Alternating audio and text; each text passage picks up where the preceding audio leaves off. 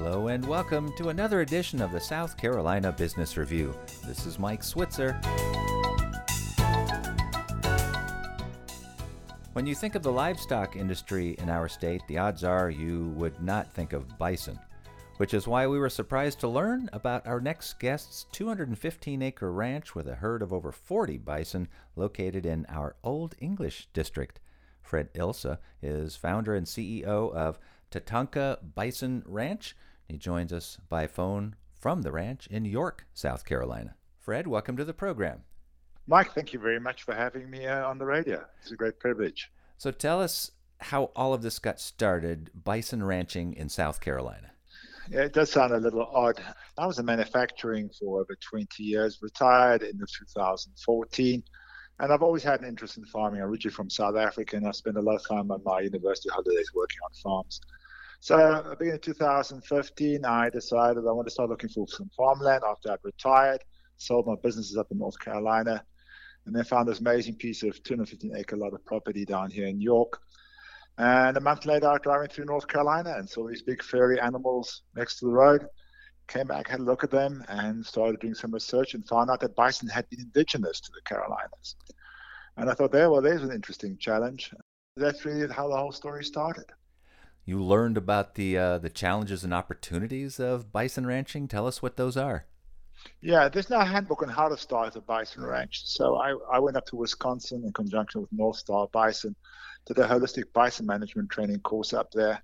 Came back here and together with Google, I basically built this place from scratch. There was nothing out here on this 215-acre property. There were no roads, water, electricity, fencing.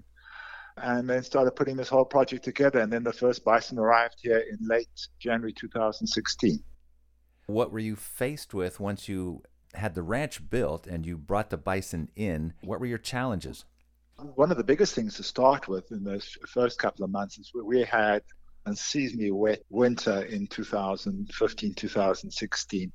We really struggled to get the fencing in. To keep these bison, you've got to have these high tensile electrified fences that are 6'6" tall. The ground was so soggy that we couldn't get posts in the ground. We couldn't get our pastures reestablished. We had a couple of $1 million worth of equipment standing on the hill for a couple of months while we waited for the place to dry out. So that was really the hardest part to start with. And then, of course, I had to teach the local people, the fencing contractors, that never put up a fence like this before. This is stuff, that I went and learned when I was out in Wisconsin. And I had to teach the local guys how to put up a high tensile electric fence. Walk us through your business model then, or is this basically a love project, a project of joy and retirement? Or how are you building this as a business? The whole thing is, I was very successful in my previous business.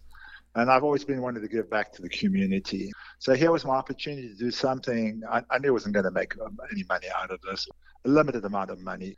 Our motto is preservation, education, and agritourism. So I really wanted to bring people out here to come and experience this amazing property and learn about these fantastic animals. Our main business is the agritourism, and then over the years, we've seen a huge increase in our meat sales. And in fact, it's got to the point where we cannot even keep up with our meat sales. All right, and so what are your plans for the future? Are you planning on expanding, growing the herd to a certain number? Well, the herd right now is just 44 animals, and that's pretty much, we want to stay between 40 and 50. For the agritourism part of the business, I really only need about 25 animals for the show and tell. But it takes 2 years to raise an animal from birth to the time that we're ready to process it. So you've got that whole pipeline of 2 years worth of animals you've got to take care of as well.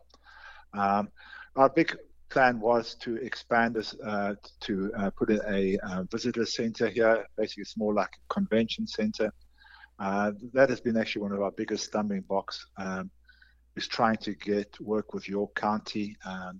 We have found it's not very easy to get an event center set up here in York County. And so that's really our next project. We want to take our existing barn that we built in 2019. We want to close that in and make an event center. For the first 6 years, I lived off the grid. I had no electricity out here. We now have electricity out here, so I can go ahead with the event center. But I guess it's going to take us a good another 18 months to get through all the red tape, etc. Well, Fred, it's been a very educational discussion. Thank you so much for spending time with us today. Mike, thank you very much for having me. Fred Ilse is founder and CEO of Tatanka Bison Ranch.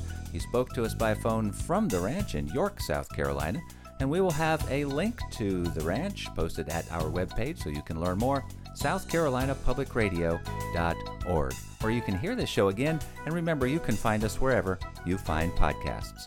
With the South Carolina Business Review, this is Mike Switzer.